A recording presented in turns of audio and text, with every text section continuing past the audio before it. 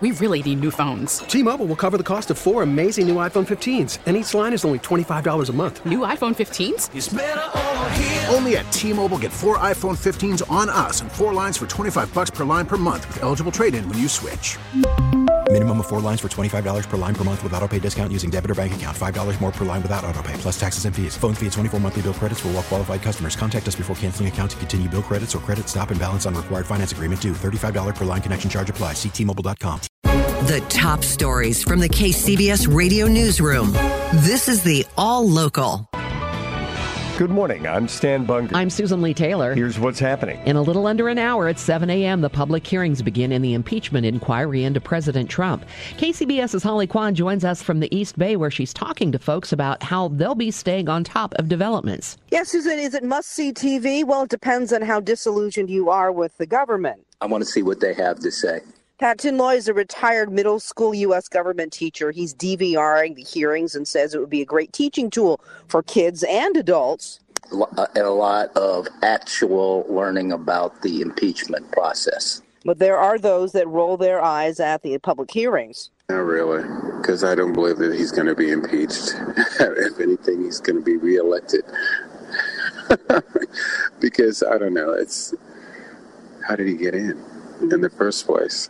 Now, the network mentioned that the bars are open early in D.C. for the hearing, offering cocktail specials. Some of them were open for the testimony of former FBI Director James Comey. Here, not so much. It's still a little bit early for that. In fact, a lot of people still said they needed to have their coffee first before they were able to share their opinions. In Berkeley, Holly Kwan, KCBS. In other news, the power shutoffs that hit so many last month will be in the spotlight this morning, if you'll pardon our use of spotlight when we're talking about power outages.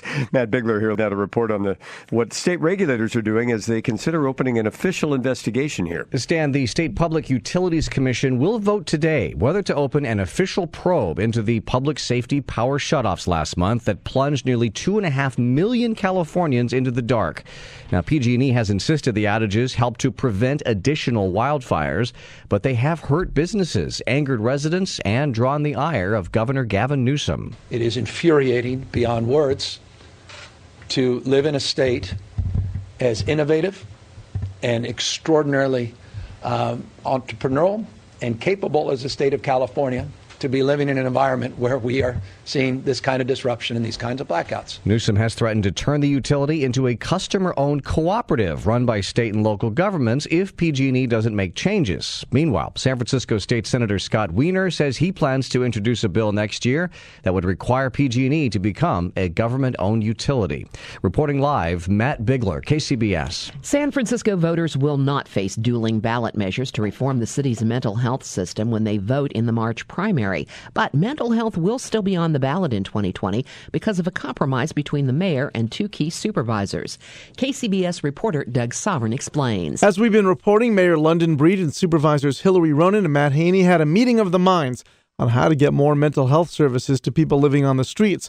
They're teaming up to create Mental Health SF rather than asking voters to choose between their competing plans. But Ronan tells KCBS the voters will still need to weigh in to help pay for it. The fight for this on the ballot isn't over. While we will be passing the architecture to create Mental Health SF at the board, we will be going to the voters asking them to put their stamp of approval on that by funding it in November, one way or another. The mayor plans to put a public health bond measure on next November's ballot to generate hundreds of millions of dollars to help pay for new mental health treatment slots to accommodate the thousands of mentally ill people experiencing homelessness. We've tried to fix it by, little fixes here, little fixes there. Well, we all know that that's not working. We've seen the results of that strategy over the years. In San Francisco, Doug Sovereign, KCBS. Concerns growing about an uptick in crime in San Francisco's Chinatown neighborhood. Police in San Francisco arrested a couple of suspected cell phone thieves over the weekend, but the attackers who targeted a group of elderly men in Portsmouth Square on Saturday are still at large. Those 3 suspects were driving a gray Jeep Cherokee. Meanwhile, community activists say that attack highlights the need for more services around language that'll help the members of every community. KCBS's Bob Butler with more. The beating was caught on video. 2 men in their 60s sent to the hospital.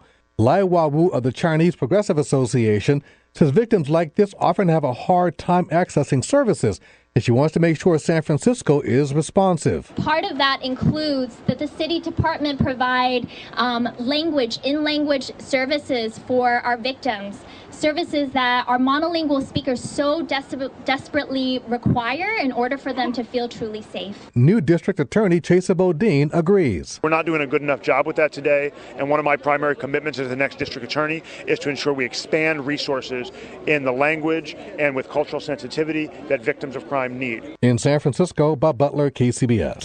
Subscribe to the All Local wherever you get your podcasts and stream us on your smart speaker 24/7 by saying, play KCBS Radio.